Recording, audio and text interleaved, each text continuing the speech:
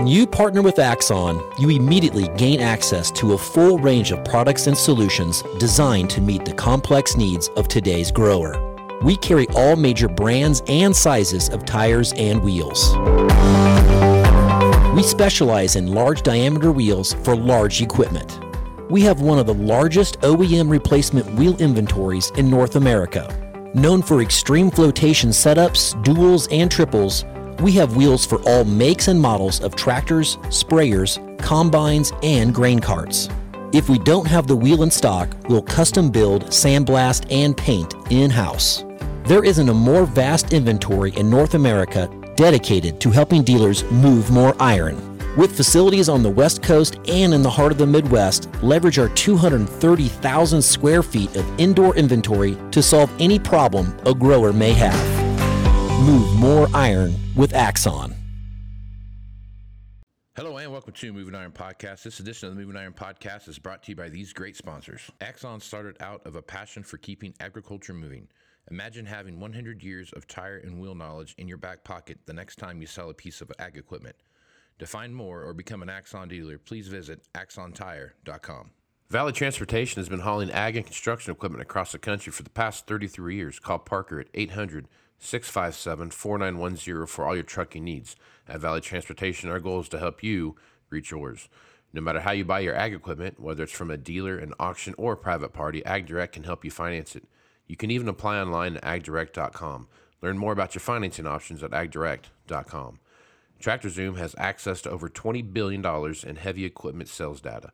TractorZoom's Iron Comps is the industry's trusted solution for transparent equipment values and auctionable pricing insights. This podcast is brought to you by Anvil AppWorks. The Dealer Connect CRMI app with integrated inventory management is an affordable Salesforce-based solution for your dealership.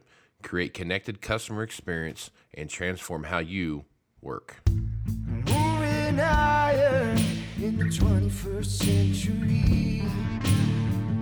Hard-working people working hard for you and me. Moving higher, time and time again. Through the years you'll find us here. Moving higher. Hello and welcome to Moving Iron Podcast Markets with Shawn Hackett. Shawn Hackett is with Hackett Financial out of Boca Raton, Florida. He's nice enough to come on and talk about what's happening in the marketplace. So, Shawn, how you doing, bud? I'm doing good. It's another fun day in the commodity markets. So Never a dull moment, right, Shawn? never a dull moment, especially when you're coming to the month end and the quarter end. There's always a lot of capital flow shenanigans that always take place. And so we can expect a lot of rope-a-dopes back and forth as we approach the that end and set the beginning of the next quarter. So it'd be interesting to see what opportunities develop here. Yeah. So we're in a weather market now. There's no like talking about it or whatever. We're in a full-blown weather market. You look at drought maps, and the drought map has stretched over past the Corn Belt, the typical Corn Belt, over into the eastern part of the United States. You start looking at New York, Pennsylvania, up in that kind of upper New York agricultural belt that's up there. And you start seeing that this drought is starting to get bigger and more widespread than it was even 2 months ago. You start looking at the extreme drought areas in central Kansas, Missouri. That's starting, or central Kansas and central Nebraska, and you start looking at where that's creeping towards the Nebraska-Iowa state line there. It's growing. I guess, Shawn, as you look at this, you put a report out a day or two ago, I think Monday maybe, that had basically, you said, hey, we don't see really big difference in the weather patterns that we're going to see right now moving forward, but we're still waiting for that heat to get here. So I guess talk a little bit about the situation you're seeing right now, Shawn. I mean, there's not a whole lot of examples of major crop problems. What I mean by a major crop problem, corn yields down 20% below trend or more. 2012, 88, 83, 56. So there's just no example of that happening without heat coming in during pollination. If the dry pattern continues into July, as we think it's probably going to, and it stays cool, it doesn't mean a fantastic crop at all. Right. But I don't think we get 20% down below trend. It's probably going to be something closer to like 10% below trend. Terrible crop. I mean, that's talking like something in the mid 160s. That would be very, very poor versus the 181 that everyone thought was in the bag in mid-May. But there's a very big difference because right now, remember, we're in a fairly weak demand environment. The hog industry is under tremendous financial distress. The dairy industry is under tremendous financial distress. There's not a lot of beef cows to feed right now because those animal feeding units are so small. We know African swine fever is, causing issues with demand for feed from China. We know that energy prices are weak, which means ethanol demand is, not as robust as it could be. And then the EPA just came out and said, we're abandoning the renewable diesel situation, and we're really not going to mandate any new growth over the next 3 years.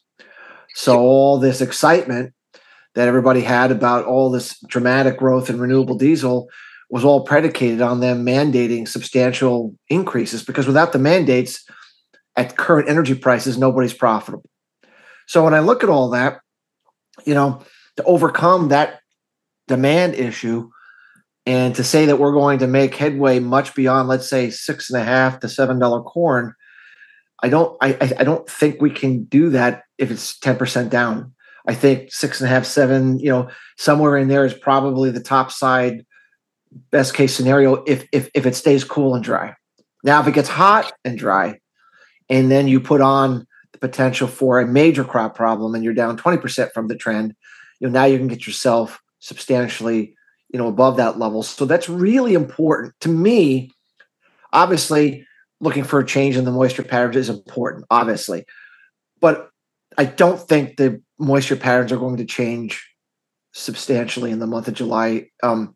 For the majority of pollination, it looks like the pattern we have is pretty solid, and I think it's going to stay pretty much the way it is. The real key is, can we get heat? The two things that we highlight to our subscribers, and we've talked about on your show, one is global angular momentum.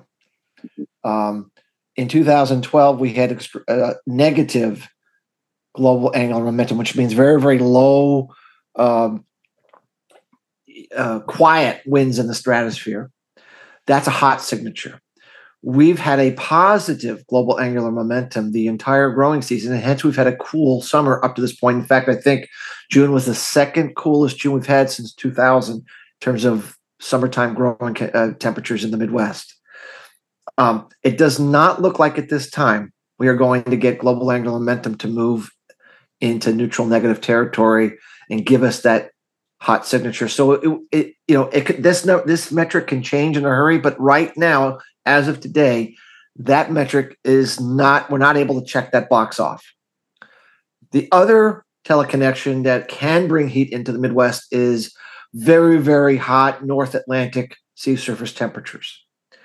As of today, they've reached plus 1.2 degrees C above normal in the North Atlantic. That is going back to 1950. That is the highest reading we've ever had, going back to 1950. I believe 1.1 was the prior highest reading we've ever seen. In 2012, we had very, very warm, not that warm, but we had very warm North Atlantic. Now, what that teleconnection can do, Casey, is it can take and build heat in the South, in Texas, in the Deep South, and it can help bring or migrate that heat north into the Midwest. So that is on the table.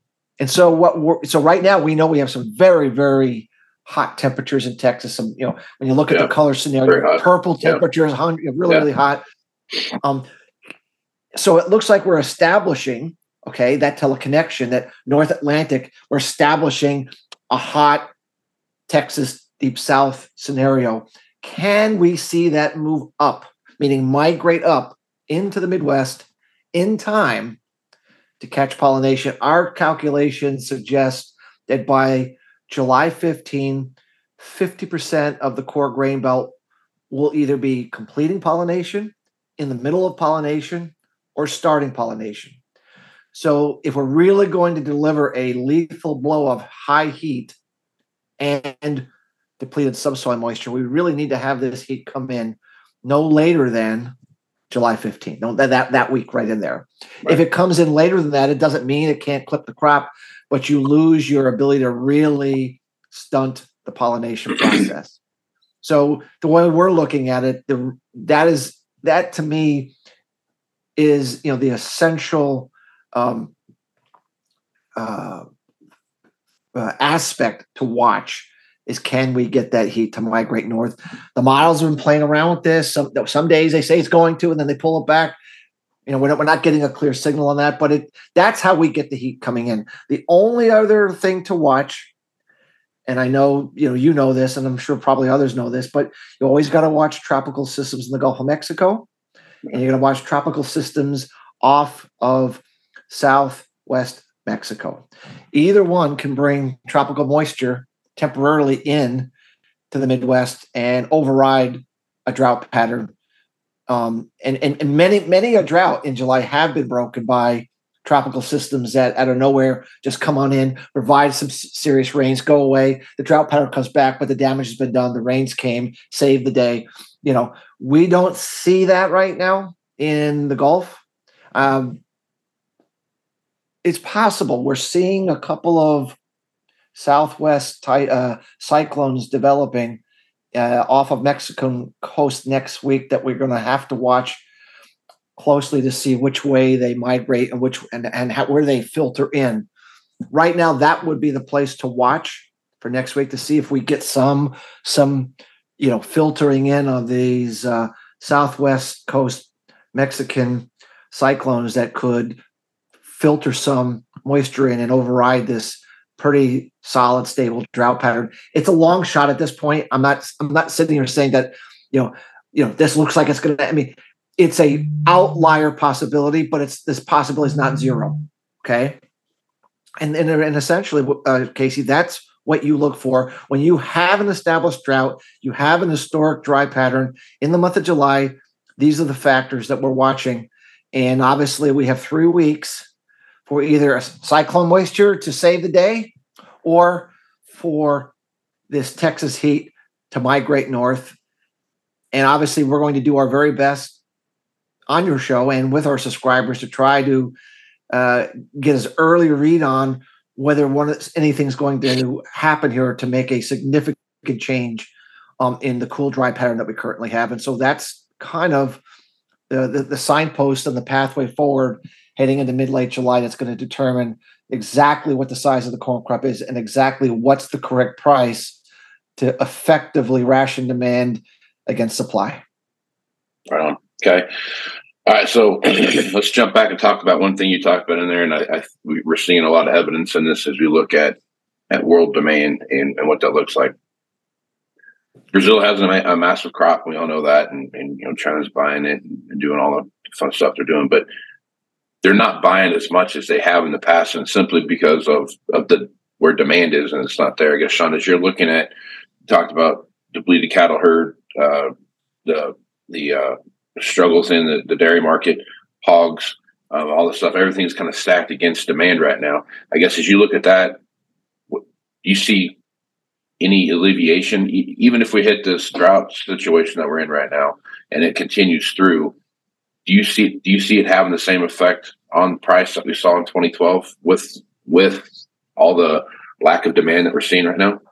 Well, we had a lot of lack of demand in 2012. Remember, in 2012, we had come off the 2010-11 surge in corn prices, for example. So we had huge demand destruction. So remember, we crashed and burned into the spring, just like this year. Because we got off to a great planting start. Everybody thought the crop's going to be massive. Sound familiar? And then all of a sudden, the drought took place and then the heat came in and we were down, greater than 20% below trend. If we're down 20% below trend, I do think we can temporarily, and I mean temporarily, have a shot at reaching similar price levels on a short-term basis, despite the weak demand. But it's going to have a very short fuse. There's a crash coming on the other side of this, because if we already have weak demand and we goose prices to $7 or $8, Casey, you're not going to do anything but hurt demand even further. And El Nino is coming. And the El Nino weather pattern that everyone thought was going to take place in 2000, take place here in the U.S. is next year. The El Nino weather pattern for South America is what they're going to is the planting season that's going to start here in the fall, their spring. Big crops are coming. So if you looked at what happened in 2012, we had a big shot up. I think we traded 8.25, I believe, was around the high that we traded in mid-August to early September. And then it was complete crash all the way down to like the lows the following growing season.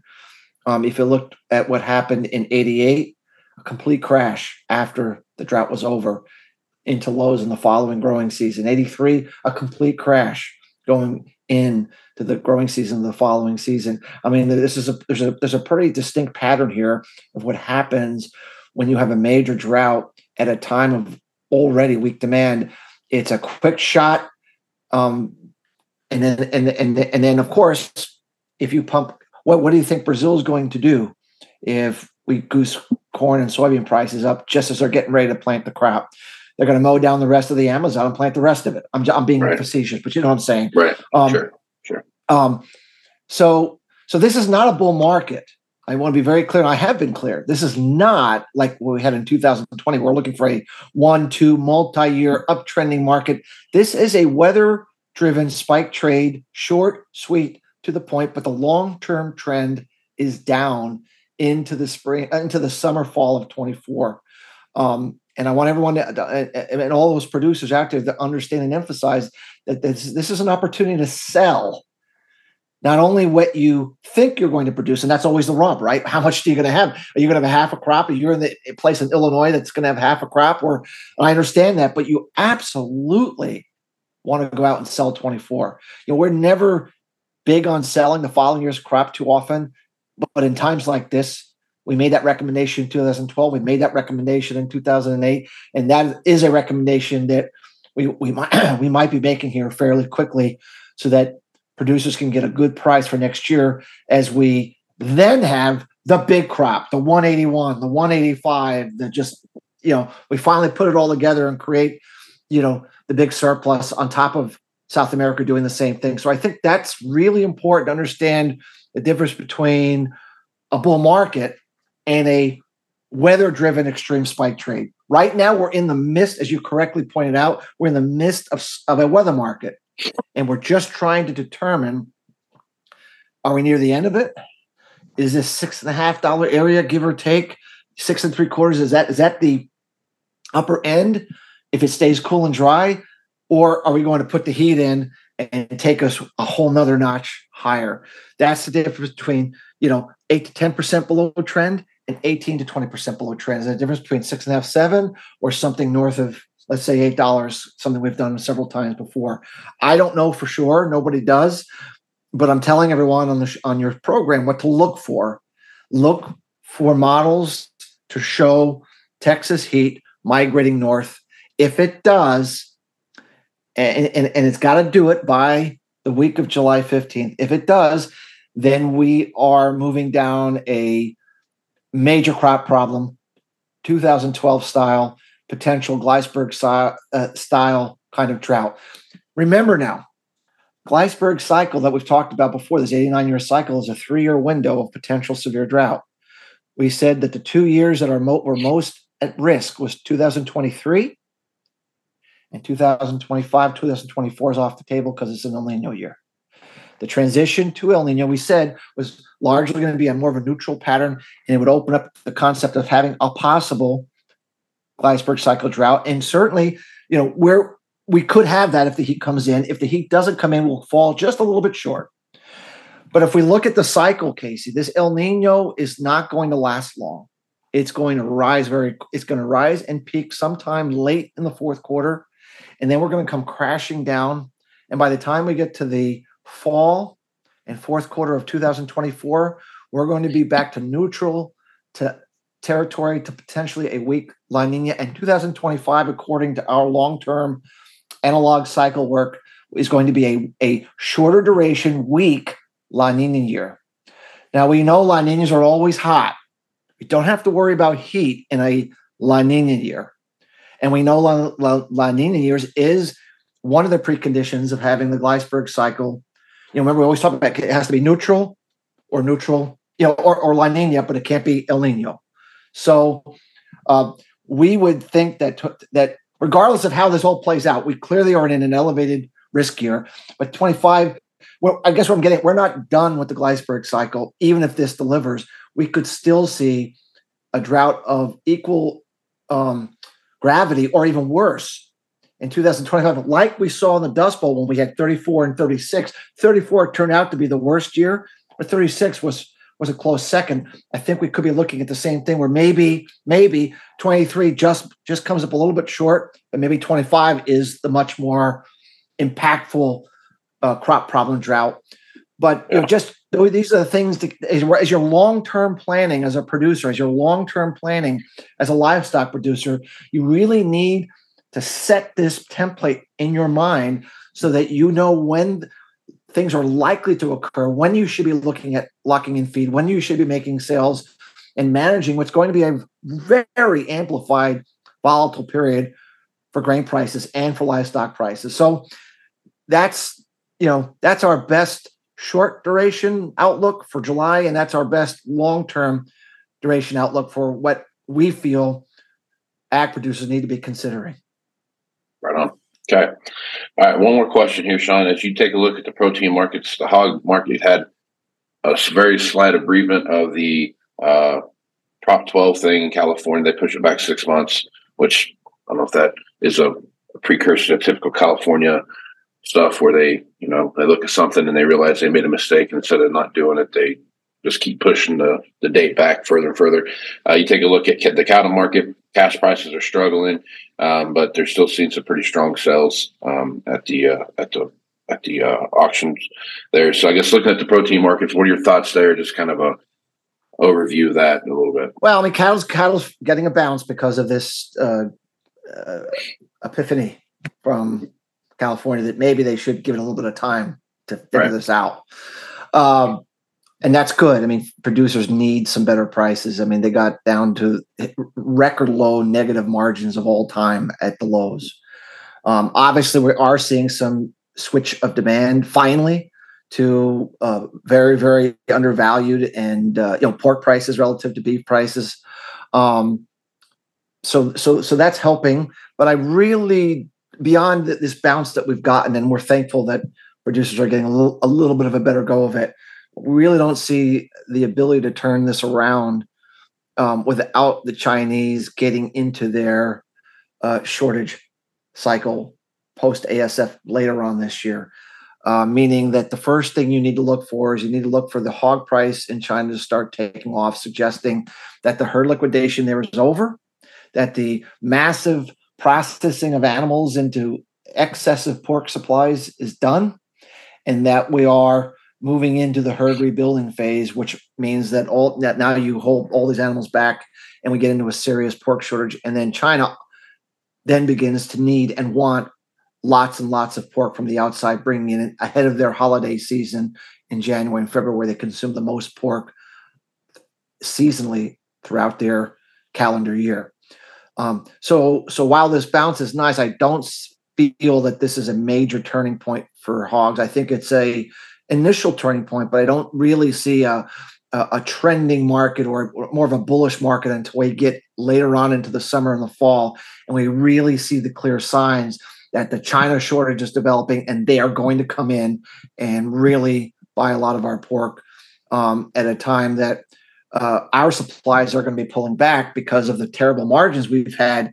Animals are going to be down, weights are going to be down, and such forth and so on. And these higher prices that we're starting to get for feed don't help that better. So it's a good start, but I would caution those in the hog industry not to get too excited yet. I think it's going to be kind of 2 steps forward, 1 step back before we can go 4 steps forward and 1 step back. I don't think we're quite there yet. Cattle prices just got too high. The beef price got too high. The drought means liquidating animals. The high prices of feed that are starting to go up mean you liquidate the animals instead of feeding them more. As much as the animals are already low, there's always opportunities to liquidate more if you're losing money. So it's a short-term knockdown. We've been anticipating it. We think it could last into the latter part of the summer, early fall. But if you heard liquidate even more, Casey, it just means even that much less, going into 24. So it doesn't solve the cattle shortage problem. It just kicks the can down the road a little bit and creates a more severe shortage later on as we get into 24. So we've been suggesting that our livestock producers protect downside in cattle into late summer, fall, and then just get geared up for what could be a pretty exciting 2024 for pricing here in the cattle and dairy. I think dairy is kind of a similar story to the pork, to the hog price in terms of margins have been historically negative.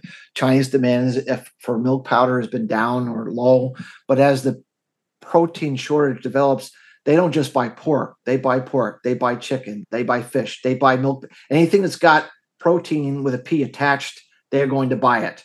And so that really should help the dairy industry later in the year. And of course, these terrible prices, the high cold cow prices that are allowing producers to sell off their less productive dairy cows to raise capital to survive, is going to lower the herd globally and in the U.S. and lower production later this year. So I think if we're looking at the pathway, hogs and dairy are probably on a very similar track where we're starting to see a balance in both. But a little early, whereas the cattle is just in corrective mode, and it's just kind of, because of the different cycles that they're in, the risk off cycle. Overall, though, I'm pretty positive about a very good 2024 for all three. Right on. Okay. All right, Shawn, good stuff as usual. Folks want to reach out to you and get more information about what's going on over at Hackett Financial. What's the best way to do that? Our website is Hackett, Hackett, advisors.com. Our Twitter page is at Faradex11. And of course, we have our LinkedIn page as well. We tend, from time to time, put interviews up there, like we just did this morning on an interview we did last night regarding U.S. drought and some of our longer-term weather outlooks for India and such forth and so on. And then, it's not, we don't post habitually, but we do oftentimes put some stuff out there that gives some of our long-term work, so you can keep abreast of what we're seeing and how you should be potentially thinking about how to market your crops and manage your agricultural operations. Right on. Okay. Well, Shawn, appreciate you taking the time to be on the podcast, man. Thanks, Casey. Always a blast. Right on. I'm Casey Seymour with Moving Iron Podcast. Check me out on Facebook, Twitter, and Instagram at Moving Iron LLC. Go to LinkedIn at Moving Iron Podcast and check out the video version of this over on the YouTube channel, which is the Moving Iron Podcast YouTube channel. Go to Moving Iron LLC for everything Moving Iron related, and you get all the information for the Moving Iron Summit coming up here in Nashville, Tennessee, September 11th through the 13th. Be one of the first 150 people to sign up, and you'll get a $50 discount from the folks at Axon. That is filling up quick, so if you want to take advantage of that, make sure you do that ASAP. So with that, I'm Casey Seymour with Shawn Hackett. Smooth Smart, folks. Out. Axon started out of a passion for keeping agriculture moving. Imagine having 100 years of tire and wheel knowledge in your back pocket the next time you sell a piece of ag equipment. To find more or become an Axon dealer, please visit axontire.com. Valley Transportation has been hauling ag and construction equipment across the country for the past 33 years. Call Parker at 800-657-4910 for all your trucking needs. At Valley Transportation, our goal is to help you reach yours. No matter how you buy your ag equipment, whether it's from a dealer, an auction, or a private party, AgDirect can help you finance it. You can even apply online at agdirect.com. Learn more about your financing options at agdirect.com. TractorZoom has access to over $20 billion in heavy equipment sales data. TractorZoom's Iron Comps is the industry's trusted solution for transparent equipment values and auctionable pricing insights. This podcast is brought to you by Anvil AppWorks. The Dealer Connect CRMI app with integrated inventory management is an affordable Salesforce-based solution for your dealership. Create connected customer experience and transform how you work. Moving iron in the 21st century. Hard work.